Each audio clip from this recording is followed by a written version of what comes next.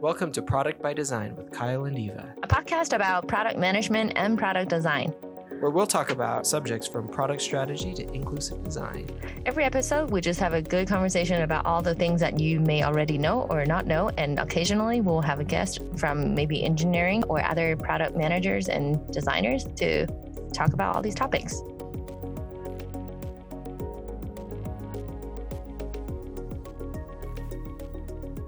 All right. Welcome back to another episode of Product by Design with Kyle and Eva. How's it going today, Eva? Good. I feel like spring is finally here. It feels very springy today. Yeah. I want summer to come tomorrow, but the spring is not too bad. Yeah. Yeah. I'll take the slow stepping into summer. The cool, like long spring, nice cool weather, rain and stuff like that. So I'll be happy with that. Summer's nice, but it can get too hot too fast sometimes. So right. Just a reminder, we are in Utah, dear listeners. Yeah. So we can complain about the summer and the winter. I do not mind the summer at all, but I will share with you the troubles that we've been encountering at our plot of land that we own here. Is I mean, I feel bad outing him here, but my husband might have busted all the sprinkler valves. So the lawn has been dying. Yep. And we're first time homeowners. So it's been really fun trying to gauge how big this issue is. Do we want to hire somebody? And we've been manually watering the lawn and it's all good. Yeah, this is a very not interesting story, but it's been the center of my universe for the past 4 weekends. yeah. And it's been very fun. And this also turned into a community event when all my neighbors, by that, I mean 4 or 5 different houses, saw us trying to tinker with the sprinklers. And they all came out and asked, oh, what are you guys up to? What you doing? My name is Danny and John, whatever. And what are you guys up to? Who are you? And then it turned into kind of a block party. It was really nice. Not going to lie. Nice. It was really nice to kind of meet people through a problem that they know more about. So, yeah. That's good. It's always good to start meeting neighbors and meeting people, even if it's through a terrible thing like that. I'll just I absolutely loathe irrigation and sprinklers and stuff like that. For people, I don't know how widespread this is in other places, but widespread like a disease. Well, I mean, certainly in other countries, you probably don't have full on irrigation systems in your lawn. I'm assuming. It can be super nice to have a nice lawn and then to have the irrigation system to just water your lawn and have that all work when it's working. Such a pain when it's not. We were going through something similar where they'll just break frequently. It's not the stuff that you get for your sprinklers and your irrigation system. It's not long-term stuff. You're constantly maintaining it. And we started the year as soon as the water was pressurized for us, because we get irrigation water into ours. So it's it doesn't come from the city water. So they turn it on in the spring. Yeah. So it's actually cheaper, which is awesome. What? It's just uber cheap, which I don't know how yours is, but ours, it's not treated. It's secondary water. They pressurize it in the spring and then turn it off in the fall. But it costs something really inexpensive. It's a couple $100 for the whole year. Yeah. What does it cost the earth? Just kidding. For this? Oh no, it all goes back into the earth. It's the water cycle. It's a beautiful thing. We started with a similar problem. They pressurized it and we had leaks everywhere. Not everywhere, but in one place in particular. So I had to dig up a whole bunch of places in our lawn to try and figure out what was going on. and eventually did. And it was in none of the places I was looking. And it was just super frustrating. I can't even tell you how frustrated I was, like, to have dug up my lawn looking for these leaks only to find it in another place. But anyway, that's the joy of sprinklers and irrigation systems, which we don't like, but that's, I guess, a small complaint for being able to enjoy a nice big lawn, I guess. That's my hope is to replace half my lawn with some sort of ground materials that don't cost any time to maintain. Also don't cost as much water, because we just bought this house. Yeah. And love the lawn, whatever, but too much of it. I don't need that much grass. What am I going to do with it? Right. Anyways, trying to build a greenhouse at some point, but this is what are those lawn podcasts called? Like, aren't there like podcasts for home maintenance and stuff like that? I'm sure there's tons. Yeah. I haven't really delved into any of those, but I'm sure there's some great ones out there. Okay. We're going to rename our podcast to Lawn Talks. Yeah, there we go. Yeah. This is that episode. But yeah, I feel like this is a first world problem to have for sure. It probably and is. I'm trying so hard not to tell why the problems happen.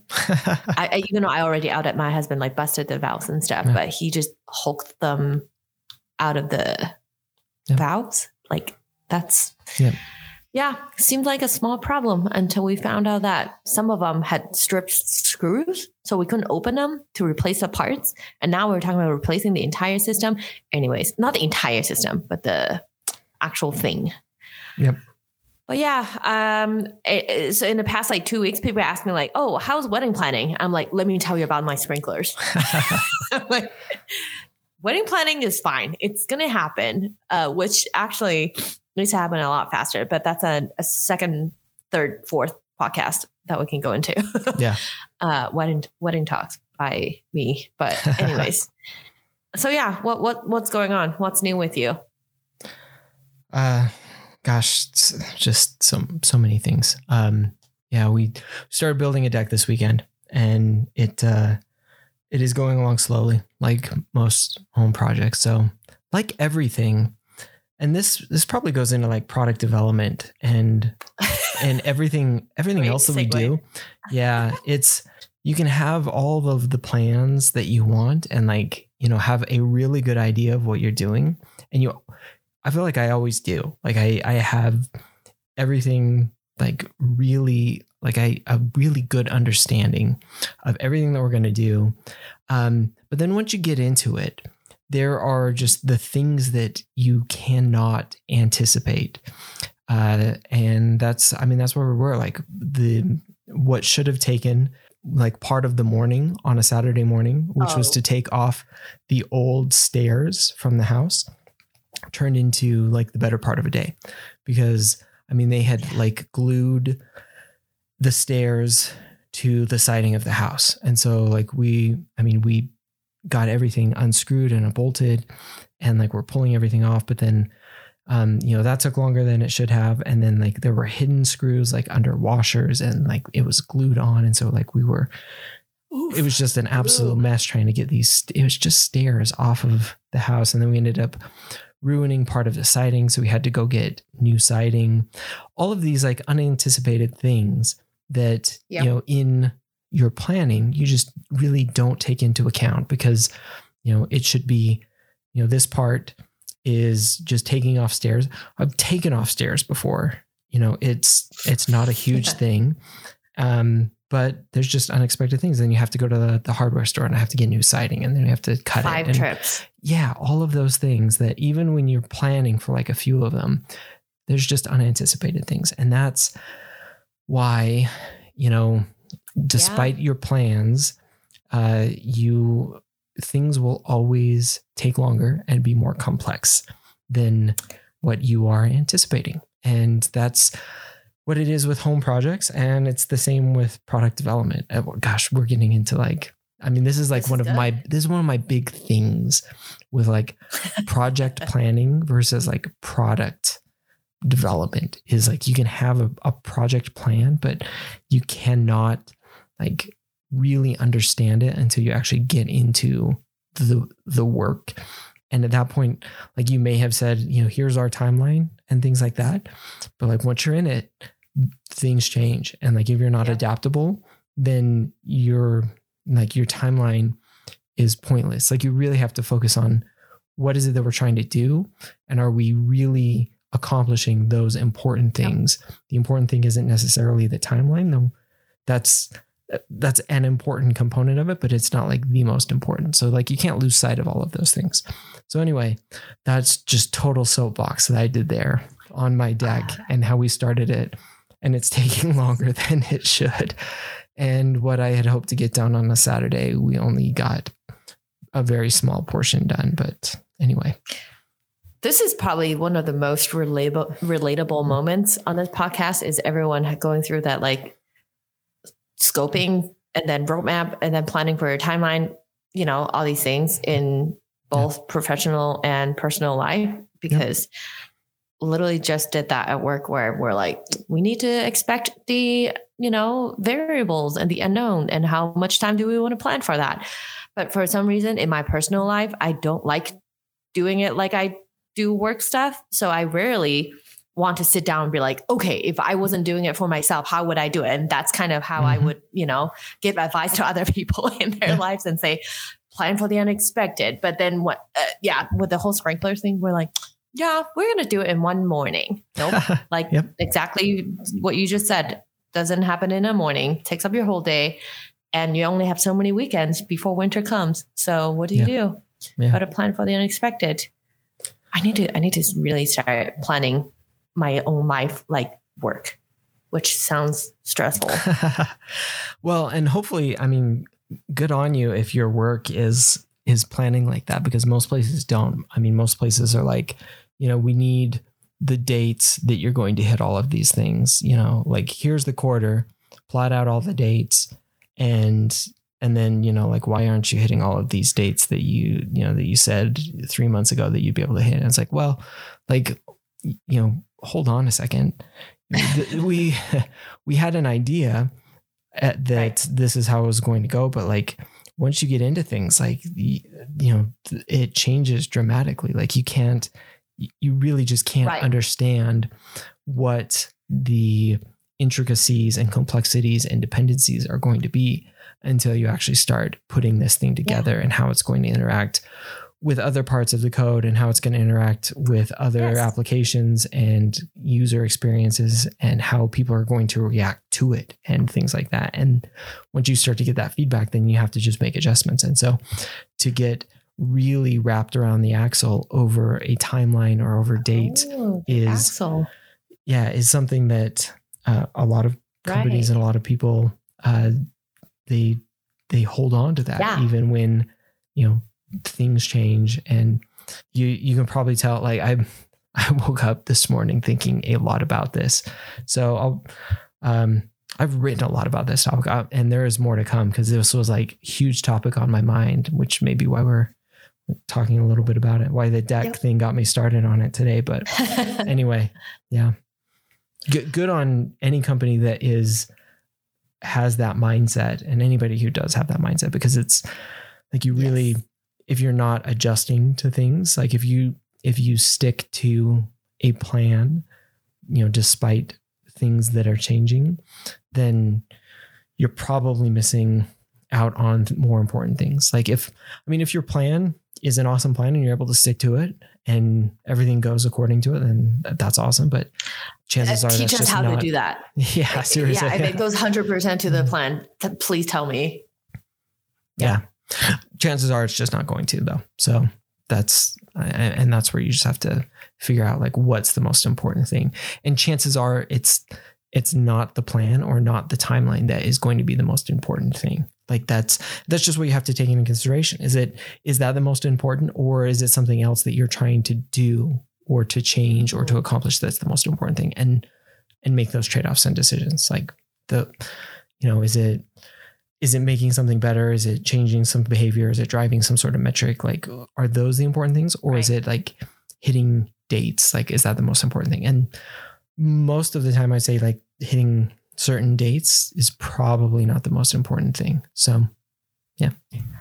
Oh, you heard it here. Funny because right now we're definitely struggling with fitting everything into the timeline at work. And it's been very fun to, try to make it work and not, have bodies along the way where we sacrifice people's happiness and all that. And that is a big topic, not just for me, not just for you, but for everybody. Yeah. This is like the most natural segue I think I'm able to do in the past, like however long we've done this. Nailed this segue. Yeah. And so, yeah, what are we talking about today? Burnout. And this, it's a great topic. What is burnout?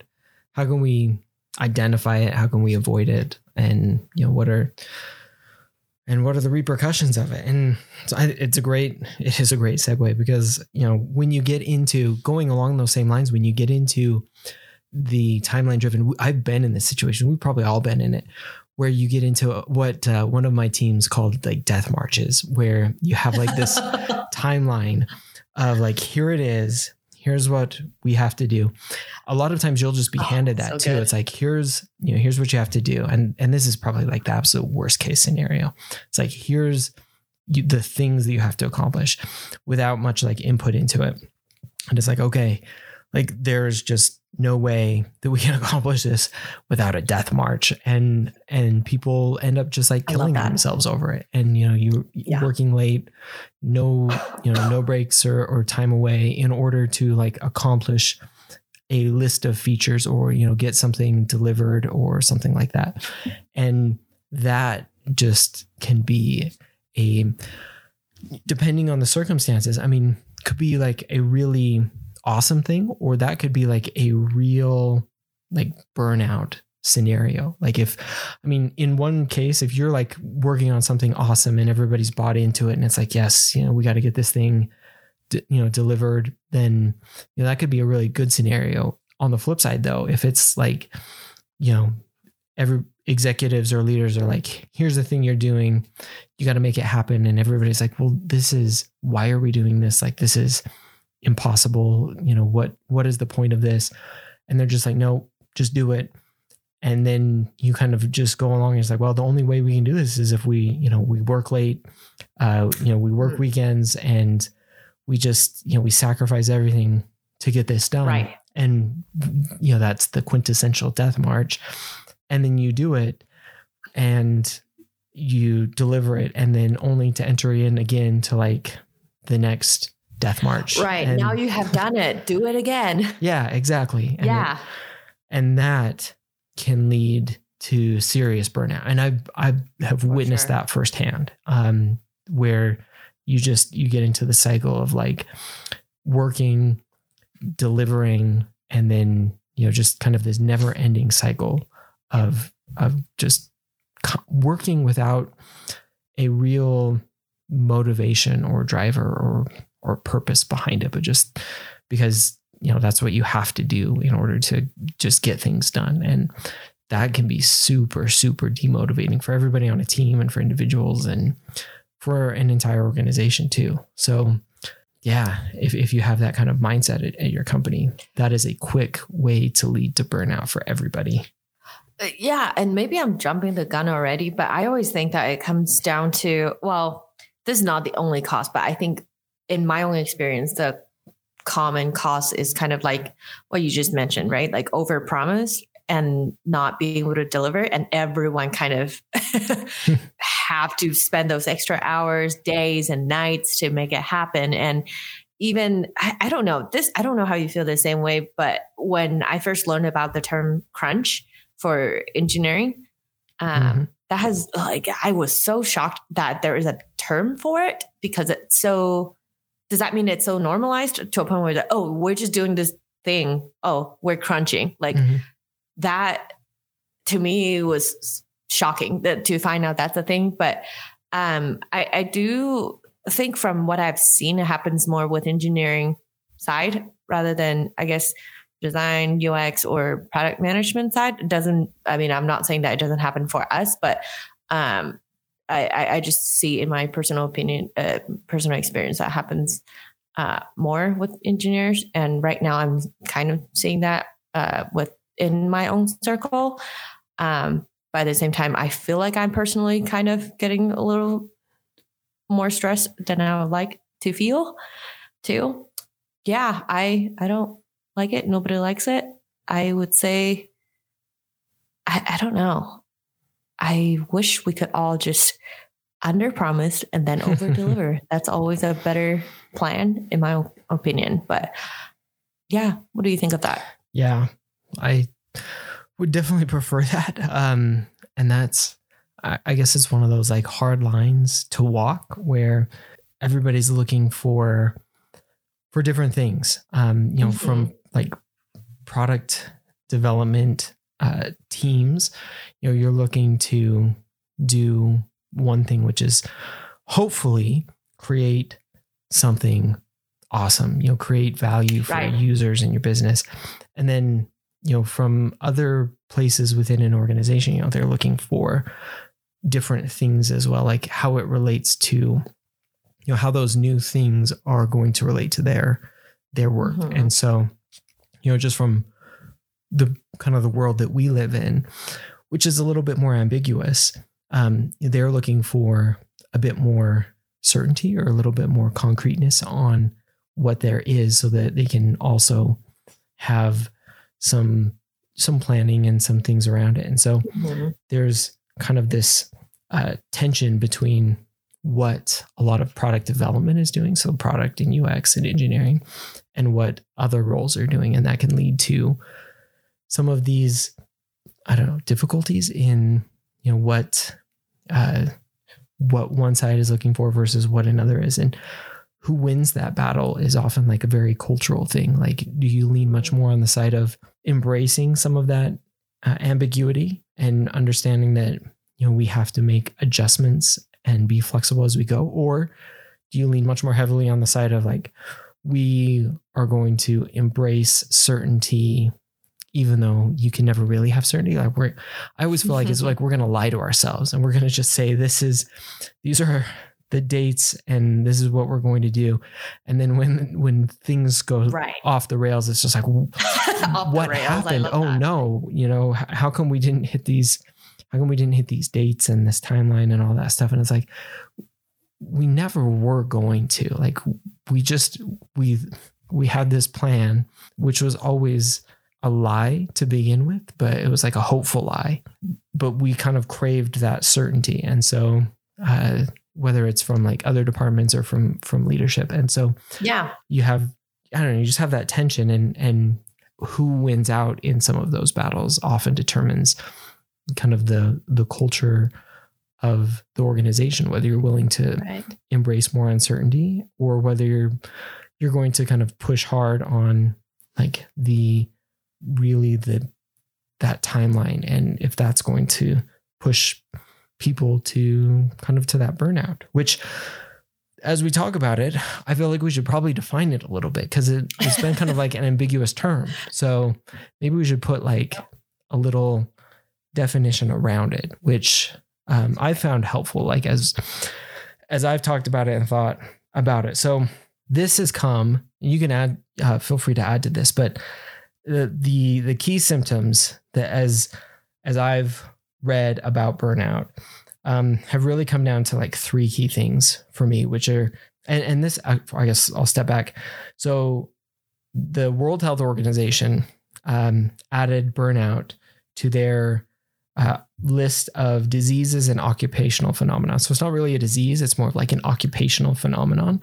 And they classify it as chronic workplace stress that has not been successfully managed with three key symptoms. So one is exhaustion, 2, cynicism, and 3, shame and inefficacy. So I think that having all of those is kind of like a key thing. So it's kind of like this chronic stress, exhaustion, cynicism, and then like shame and inefficacy. So when you have all of that and it's kind of like chronic going on for a long time, then you really have like this occupational phenomenon of burnout, which, you know, I think we all feel like exhaustion from time to time, and probably all feel like cynical from time to time too, like in our role, like, you know, how this do you is measure just, that?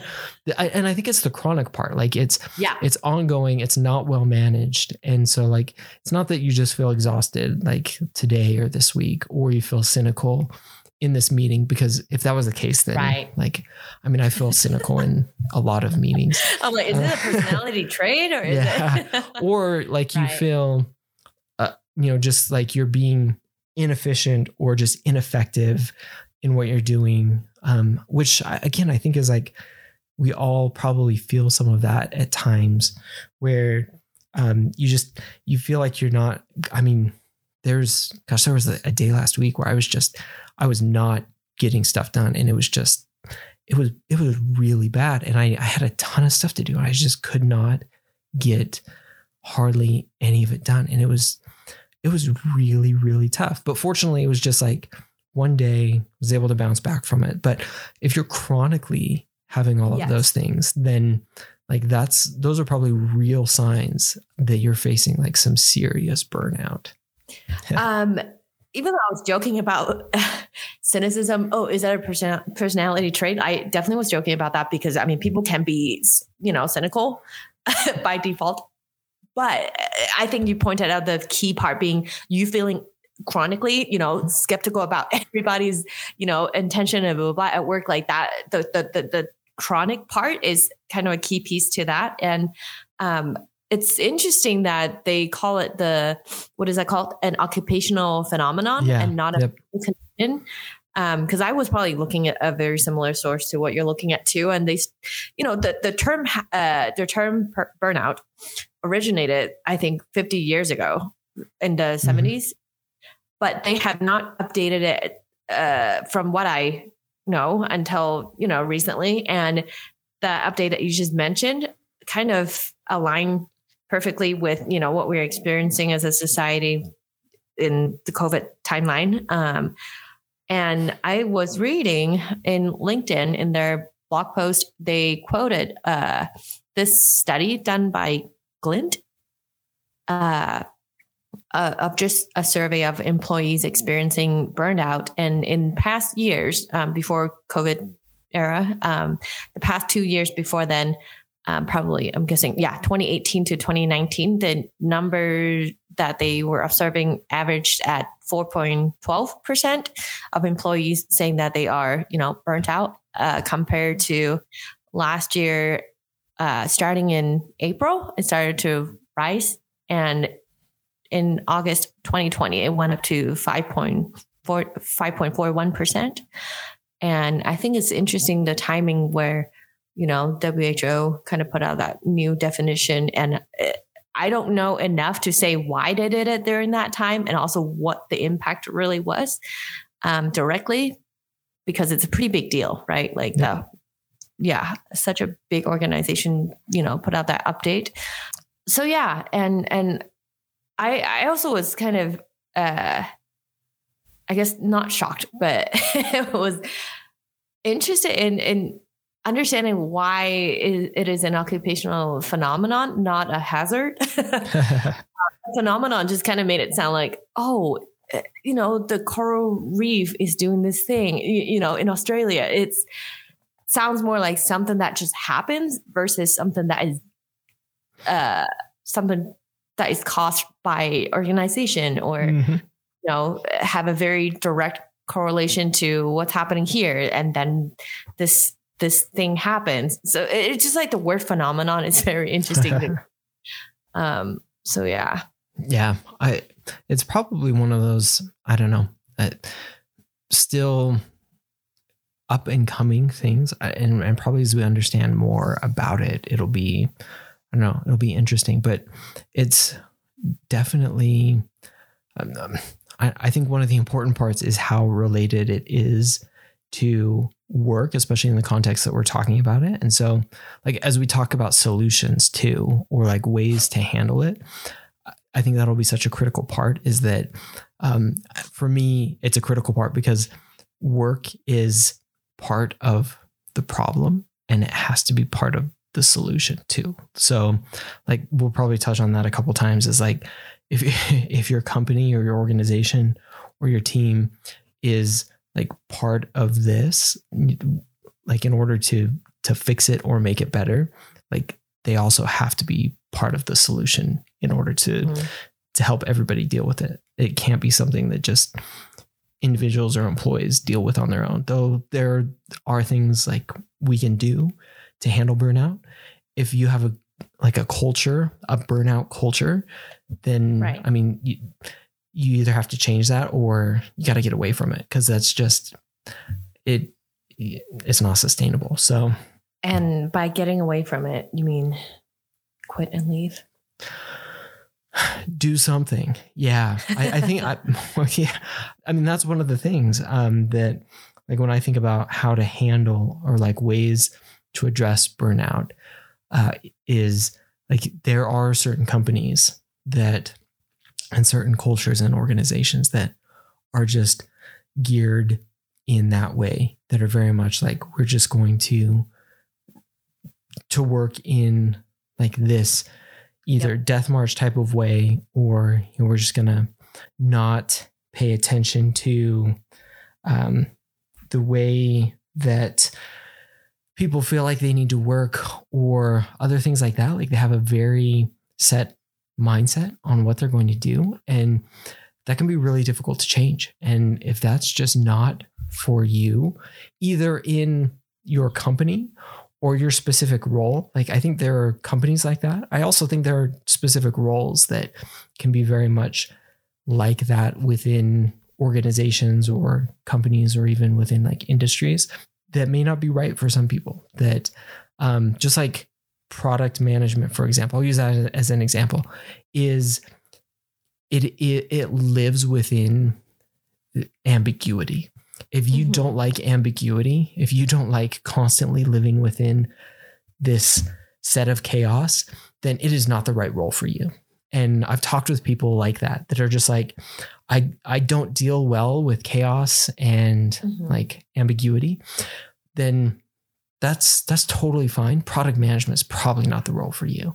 And so, finding going along with like burnout, like if that type of thing just like really burns you out, then, finding the type of thing that doesn't do that for you, that actually has maybe the opposite effect. Like if that sort of thing like really just lights you up, and it's like, man, this is exciting, like solving problems and like it's just constant challenge, then that's probably something that would be really good for you. And so like finding the right type of role, and then finding the right type of company that can support the way that you work. I've been reading a lot about Amazon recently, and they have a very specific way of working. And I've worked for Amazon executives before, and it can be like a real challenge if you're not used to that way of working, and two, if it's not the way that you're kind of geared to work. And so like they understand that at Amazon, I think, like, and not talking, I think, let me take a step back there for a second. I think there's lots of things that Amazon probably should do for a lot of their employees in a lot of places. I'm talking more specifically like on their technical side, like product development. But that aside, for like within some of their product organizations, which would be what I'm more familiar with, that way of working like is like, it's very, very driven in a certain way. And it can be like a real difficult thing for some people. It can be like a really awesome thing for others. And so like, if that's the kind of culture you want, then you may find your place at Amazon. If it's not the kind of culture that you thrive in, like that will burn you out fast and is not a great place for you. So anyway, those are like, when it comes to like roles and companies and organizations, like it's a serious thing to understand and think about. Right. Yeah. And I think a lot of people look at those, big tech companies as like, oh, that's my dream job. And I used to be one of them too. But the more I have, been with different companies, the more I realize like, it's really not about one better than the other, but it's about the fit do you want what they offer, and vice versa, right? It's about that match and that culture. You don't get to choose what culture, they have within the company. If it's something that you don't agree with, like Kyle just said, like, it's not going to be, well, first, you can't change their culture, just you, one person. And you also cannot ask them to change it. Right. And I like what you said about it, dealing with ambiguity, because I think that's probably one of the top items where it will happen. And if it's not a right fit, don't force it. And there is another place that will fit you better. That's not to say like you are the problem, but that's definitely just something that you have the power to say, well, I'm going to walk away from this culture. And it's not easy, right? Because we all need to pay rent and do all that stuff.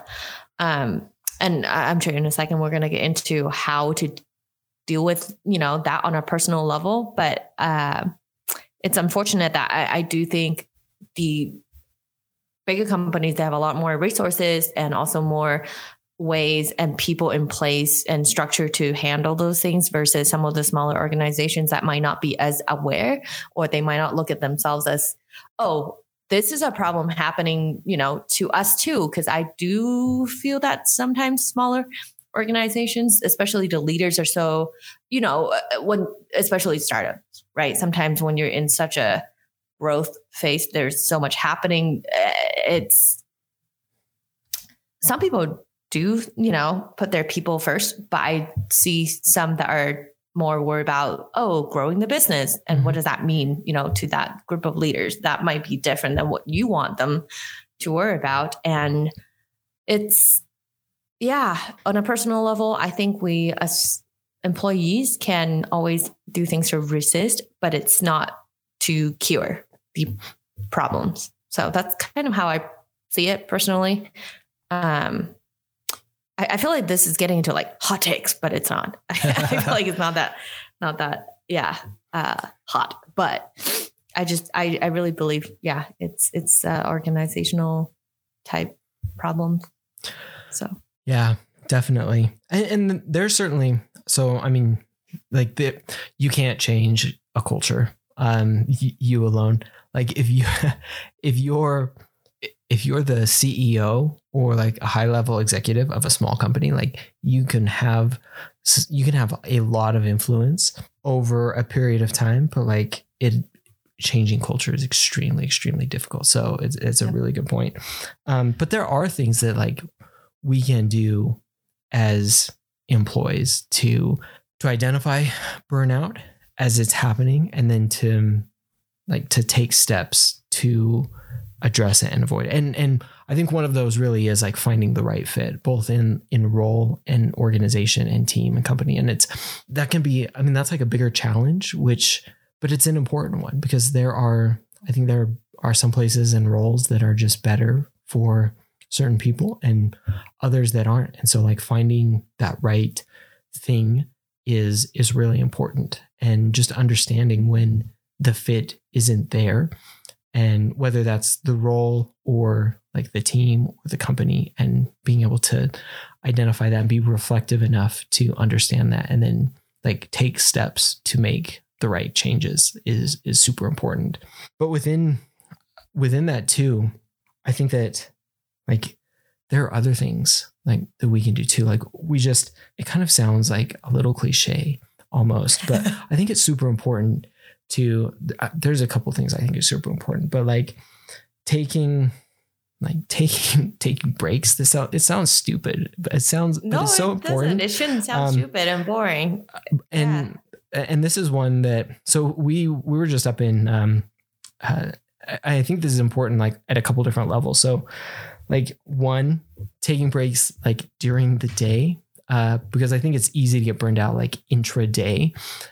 So like actually stepping away from the computer and like taking a walk, which is something I'm a huge fan of. I started doing this years ago, like going and walking around the parking lot, like when we're actually in offices, and just like taking a break during the day to like collect my thoughts and like get some air in the parking lot or in other places. Like if you have a better place to go, like take a break.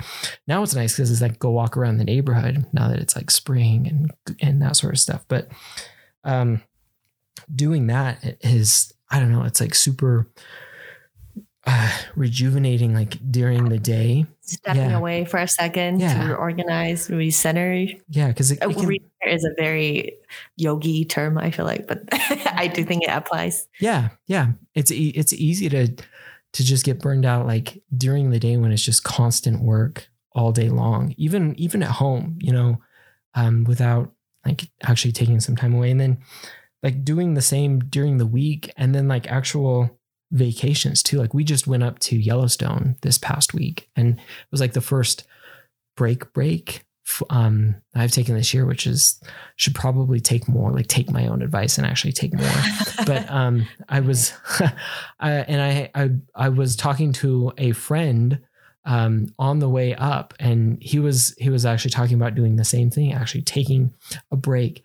So shout out to a mutual friend of ours and of the show. We'll see if he listens to this episode and if he gives us a shout out back, but who was saying the same thing, like that he needed to take a break and was just going to like literally take some time off and not do anything, but just like take time off because he was like starting to feel burnt out too. Like we're having kind of almost a similar conversation, right. And so important because to like actually get away for like a longer period of time and not be so focused all the time on just work. Yeah. Which, given like our pandemic, I feel like the lines between work and personal, they've just like there's more flexibility, but it's also gotten a lot blurrier too. And so that like, distance is shortened. It's more like you're working and you're at home, and a lot of people are working from home, right? That line's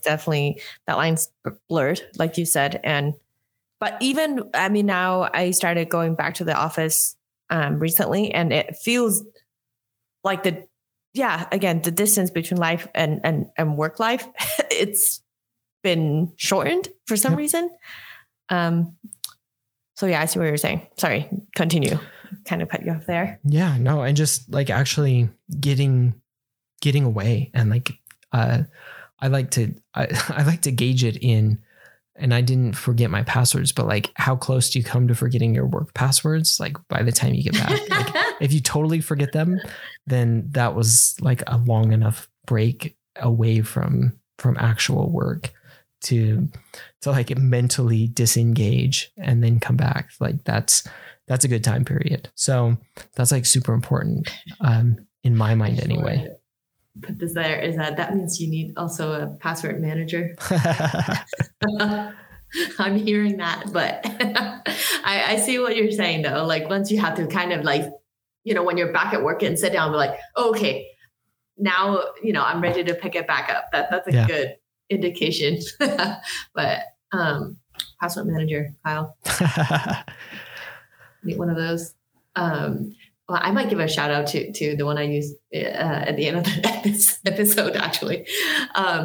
Anyways, but yeah, I like what you're saying. And I think that's, but that also goes back to when we talk about an unreasonable timeline. That's also the hardest thing to do. Yep. So that's why at the beginning I was like, oh, that's not silly. That's something we should all be able to do. But at the same time, it goes back to the cause of the problem. Sometimes it's not something that we, get to control. And then getting away from that, whatever scale you can do that, like let it be walking away for 5 minutes, going on a walk during the day, even if you cannot, take a trip to go to Yellowstone, right? Like, make sure you walk away in a way that works for you without, again, just without saying, oh, well, I can't do that small thing. So let's just not do anything, even though you can't go on a trip, go walk around the pond or whatever. That's what I used to do at work. And so I really like that. And man, it's so hard, but I'm excited. Next week, I am walking away to go out of town for a couple of days. And also right now it's a good time because everyone's getting vaccinated. Everyone's kind of more ready to go outside and interact again. The weather's getting better. So yeah, take a drive. To me, taking a drive is very therapeutic. Yeah. Do you like doing that?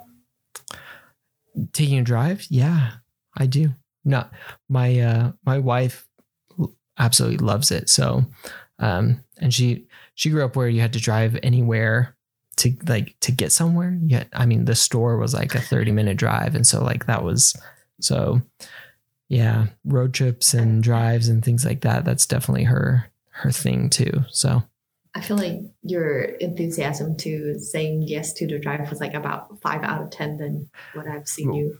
Walks for me, like walking is my thing. Like if I'm gonna, I dig a good walk, because that for me is like really good thinking time, and it's like a little bit of exercise. So if I'm choosing, I'm gonna choose to like go for a walk, so I can like, I don't know. It's kind of the same as a drive. I enjoy drives, but more like. I don't get the exercise, like, get out and get some movement. So, yeah.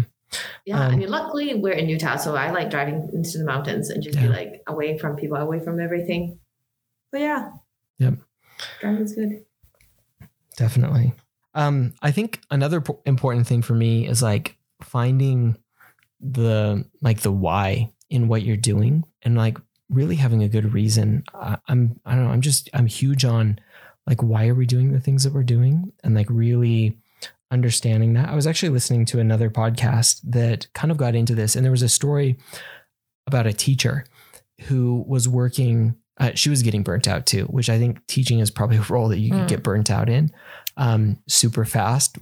She was teaching high school, and at I think like an inner city high school or something like that. And so she was trying to get these underperforming students ready for college, and was just failing at it. Like it was, so she was putting in a ton of extra time, trying to get her students like ready for college, passing high school and things like that. And was just really, really struggling and getting burnt out. And at that point she decided to start mentoring students on the weekend, which is just like totally like you're getting burnt out. And so you're going to like add something on the weekend.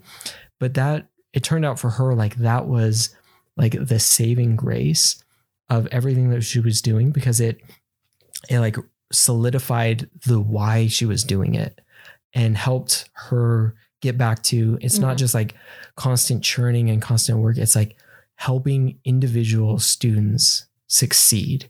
And like, so she started this mentoring program, and like, it really helped her almost recenter again on like, why am I doing this? Like, and helped her find her love for teaching, which like helped again, drive her back to like, I can do this. Like, I'm not burning out. I actually love what I'm doing, and that sort of thing. So like finding the why, and finding like the wins that we can actually celebrate along the way. And it's like, okay, why are we doing this thing? Which that gets back to the point that we were kind of making earlier. Like if you're just handed a list of things to do and it's like, here's your list, like, and here's the date you have to do it by, that becomes very, very difficult, because it's like, why are we doing this other than like we've been handed a list and it's our job?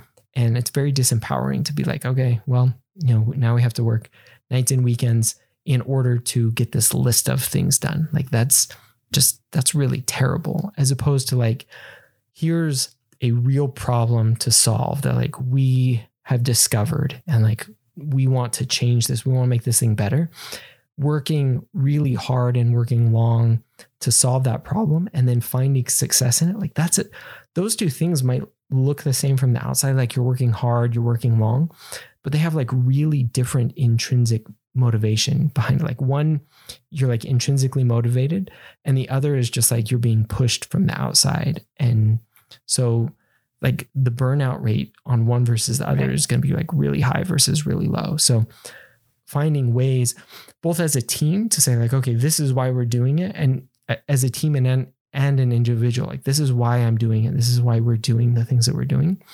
And as a leader, like finding ways to say, we can't just hand people stuff to do and be like, this is your thing. This is your job. Just do it. Finding ways to say like, here's the things that we need to do as a company. Like, here's the problems to solve, go solve them. We're not going to like hand you a list of things to do. Like we need you to come up with that list to solve these problems. And like, those are just really different models of working. One of them, I think, really motivates people. One of them disempowers people and burns them out. So like, choosing which way you're going to do it, I think, is a huge cultural thing, and a huge, like, one's really empowering and exciting to work for. One is the kind of place where you'll burn out. There's a theme that I think is kind of showing from what you have talked about and what I've talked about. And maybe this is a good time for me to bring up this study done by Gallup. They have done a burnout study of what are the causes, common causes of burnout amongst workers. And here are 5 factors that are the most highly correlated with burnout. Are you ready for them? Yeah. Okay. First, unfair treatment at work. Number 2, unmanageable workload. Yep. Number 3, lack of role clarity. Number 4, lack of communication and support from manager. Number 5, unreasonable time pressure.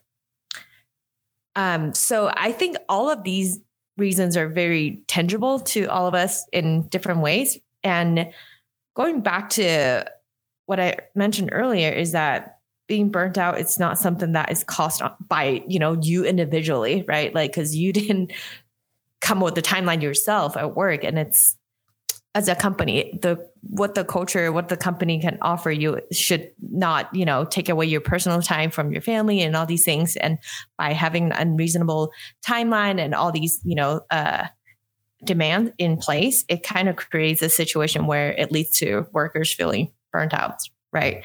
And I think it's very interesting that all 5 of these causes from that study all points to, again, organizations, not on the individual level. And I think everything that we've talked about kind of circle back to that point. And these things that we as, employees are able to do sometimes not be able to just completely remove all these causes. You're just resisting, kind of putting a Band-Aid on the situation. Right. Yep. And it's unfortunate, but there's one thing that has been helpful for me personally.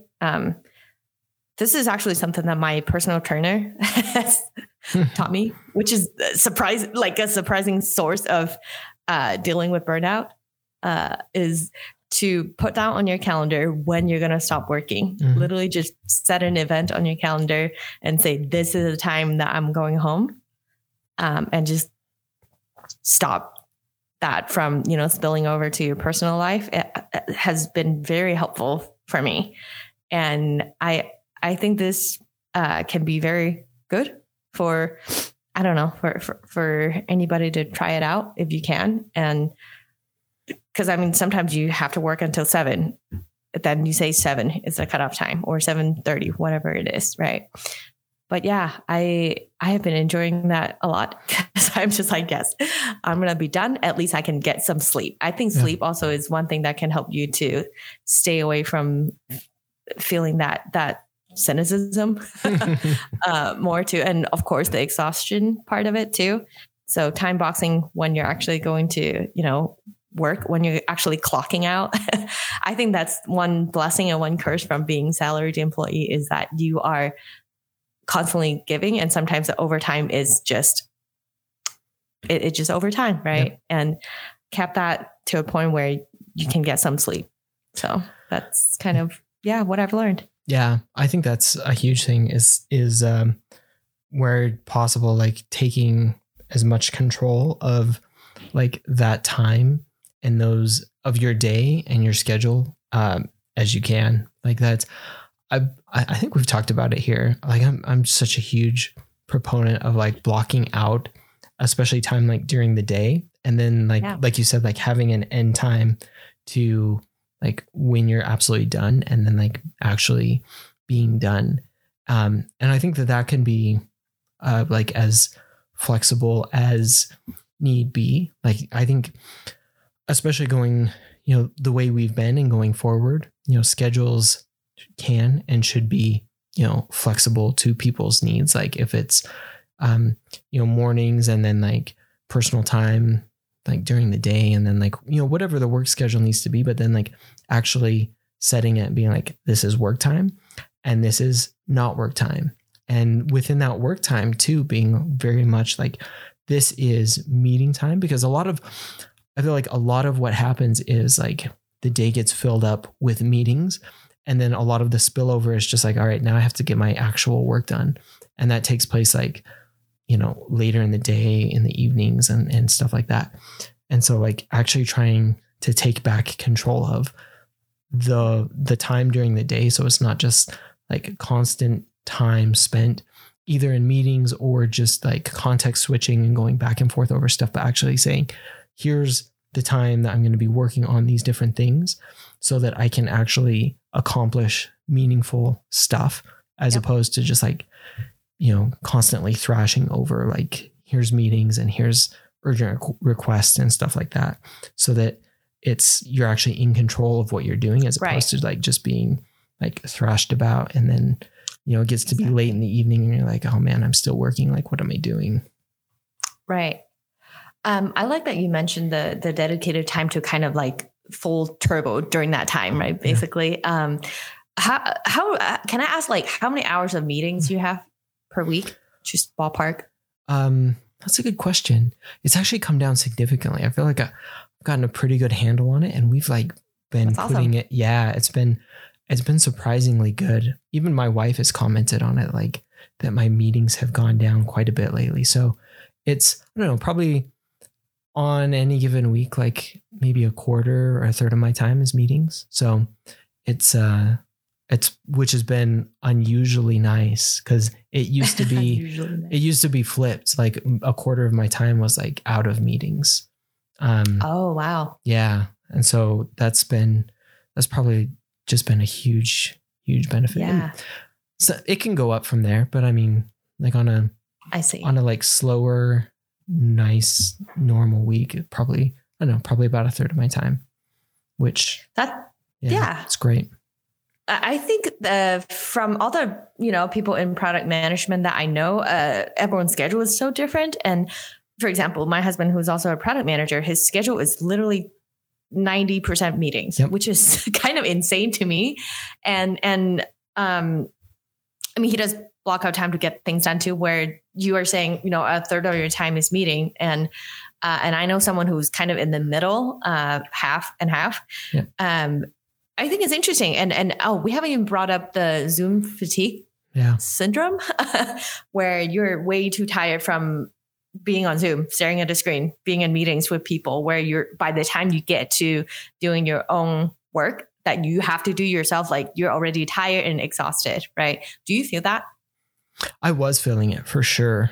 And so it's, some of our meetings too, we've switched to being, and this is like just cultural, like to just being audio only. So, you don't even have to be like on screen, which is nice. Cause then, oh, nice. Yeah. So you're not like constantly on screen all the time, which has been good, but definitely was feeling that before, where it's just, I think everybody's like, for a while was really trying to fill out like cultural norms and like Zoom norms and stuff like that. And it was just like really, really difficult, because it was like all Zoom all the time. And now, I don't know, at least for me, I feel like it's normalized quite a bit more to where, kind of like we were saying, a third of my time is like regularly scheduled stuff. And then that probably goes up to just ad hoc, 50% on any given week of, meetings and things like that. And then like the rest of the time, other stuff. But yeah, I think I was feeling that Zoom fatigue, probably just like everybody else, like being just on Zoom or on video conferences, like all the time, and then not being able to like do anything else, because you're just like constantly like looking at your screen and being on camera. I don't know. It's like being on a show all day long or something. It's like, this is just really, really strange. And and difficult. Because even in like meetings in an office, like it wasn't the same. Like you didn't have everybody like literally sitting in front of you in every way, like where you were all looking at each other. And so it's like so interesting. A meeting became like a very different thing. And you had to like figure out what's the, you know, what are the norms of all these different types of meetings. But it's, I don't know. I'm sure lots of people still are feeling it and haven't like settled on the norms and stuff, but I don't know. I feel I'm probably fortunate where things have settled quite a bit for me. Yeah. And it depends on the culture of how your team functions, right? Because I am fortunate enough to be on a team where if I block out certain time, because I myself want to have all my meetings kind of back to back, I do not like it when I have like, half an hour in between two meetings. Like, what am I going to do in the, half an hour? There are little things you can do, but at the same time, like the less context switching, the better. Right. So yeah, I try to block out my time, and I think I'm lucky that I'm looking at this coming week, I might have like 5-6 hours of meetings in total for the whole week, which I'm like, let's keep it this way all the time. But yeah, I would say too, like, if you are able to, definitely try to schedule a time, and say, this is my work time, and block it out. And if somebody wants to schedule a meeting, just tell them, hey, I would like to, if you can, schedule a meeting after my 3:00 or whatever, so that you can kind of take control a little bit of your schedule too, because it's so hard. And I know, of course, there are meetings that you don't get to control, like the monthly staff meeting. You don't get to control that, right? Town hall or anything.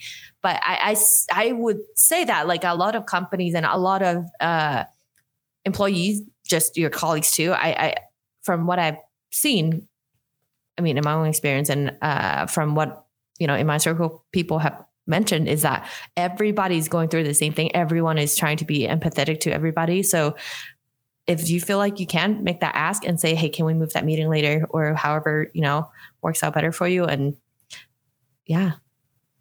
take control of your schedule if you can. But again, I still want to, if there's any startup or any leadership position listening, I'm sure you want your family time too. And let's all try to make it happen and not get everyone all burnt out along the way doing great things. So yeah. And I think that's probably maybe one of the last points is like, as leaders and as like organizations, like we really should have that as an important part of what we're doing, and to make sure that like employees aren't getting burnt out. Because I mean, ultimately, a burnt out employee, like we were talking about, like somebody who's chronically stressed, exhausted, cynical, and ineffective, like literally the symptoms of burnout is going to not be very good at what they're doing. Right. And so like how to encourage them to do some of these things, to like, take a break, to find the things that are working for them, to empower them to do good work, and to empower their, like the teams to have autonomy to solve difficult problems.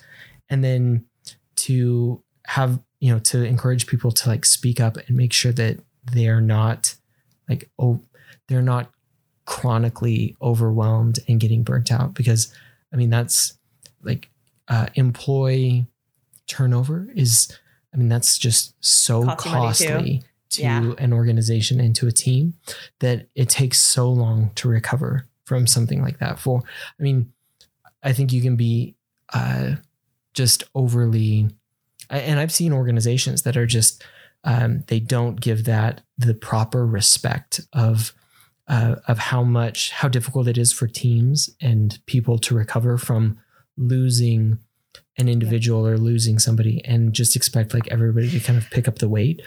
I mean, it can be really, really difficult to shoulder that burden. And then as that kind of goes on, like more and more people just get burnt out, and eventually like you hit a critical point of like, where are you just going to completely lose the ability to do anything valuable for your business and for your customers? So balancing all of those things, like it's a hard thing as a leader and as an organization, but putting the right mechanisms in place to make sure that people, your people aren't getting burnt out, and they are able to like openly talk about like what challenges they're facing, and if they're and they're able to like take an actual break. Like it's not just constant death marches until people are like, I'm done, I have to go find somewhere else to work because I can't take a break, and that sort of thing.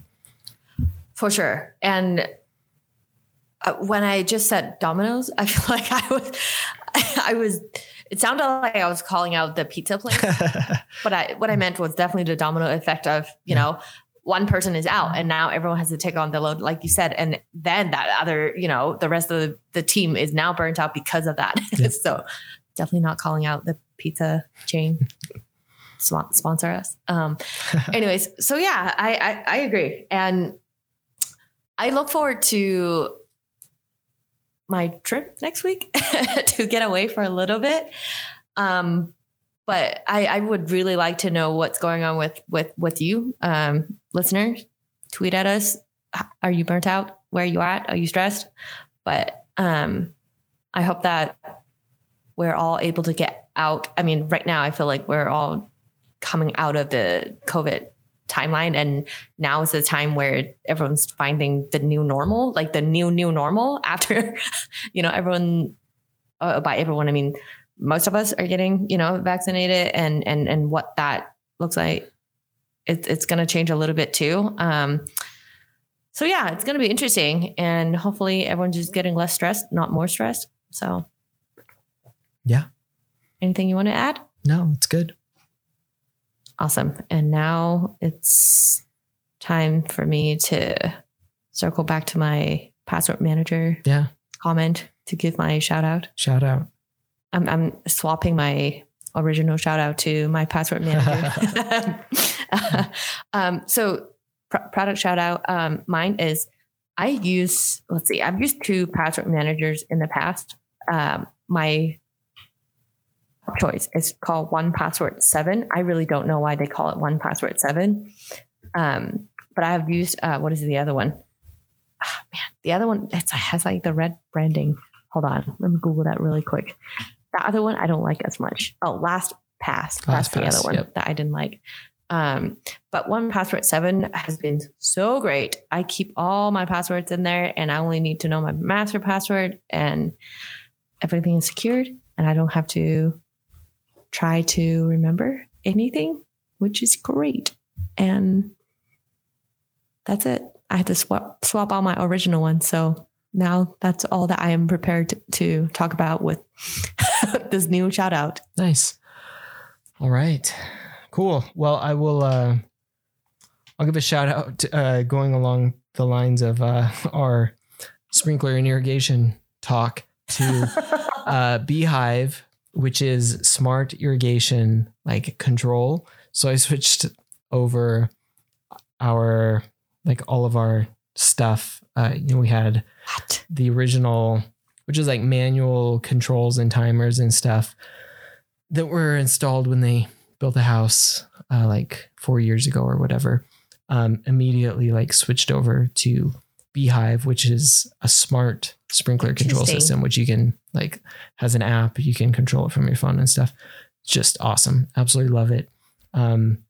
My parents are about to like install theirs and everything. So like I'm just like super pumped about it. Been using it for a long time. Cause I mean, so you can control everything from your phone. So you can go out to like your yard and like test things without like going back and forth to your control box and like turning things on and off, which is super awesome. It has like rain delays. So if like it's raining like it is right now, it automatically knows that and like can delay my sprinklers so they don't come on for like a few days after the rain and stuff like that. So it's awesome. Love it. So I'll give a shout out. I think I'm looking at it. I just Googled it and it's B-HYVE. That's it. Right? Yep. What a name. Yeah. We should do an episode on products that are just like either with crazy spelling or crazy, pronunciation. Nowadays, I feel like there are a lot of them. I did not. Pretty much everything. Beehive was not what I was thinking. Like when I first saw the spelling. Yep. No, that makes sense. Awesome. Yeah. Yeah. If you haven't got one of those installed, I would definitely suggest it. It's totally worth it. Super easy. And then you can control everything from your phone. So you don't ever have to go to your actual control box to control your sprinklers and irrigation. You can just do it all from your phone, which I totally love. Does it fix my broken hardware in my sprinkler system? Oh, no broken. Then that's fixes no broken hardware. Unfortunately, that's all up to you. But it'll be easy to test. Once you fix your hardware, you can just literally pull out your phone and tap it and make sure that it's working. So you don't have to go back and forth, which is awesome. How did you know that's what we did? Because I have been there and I know exactly how the testing phase goes of installing and walking back and forth to each of the things and testing it. And it's just a huge pain. It was so fun. Just like, hey, try it now. Yep. And then if it's on.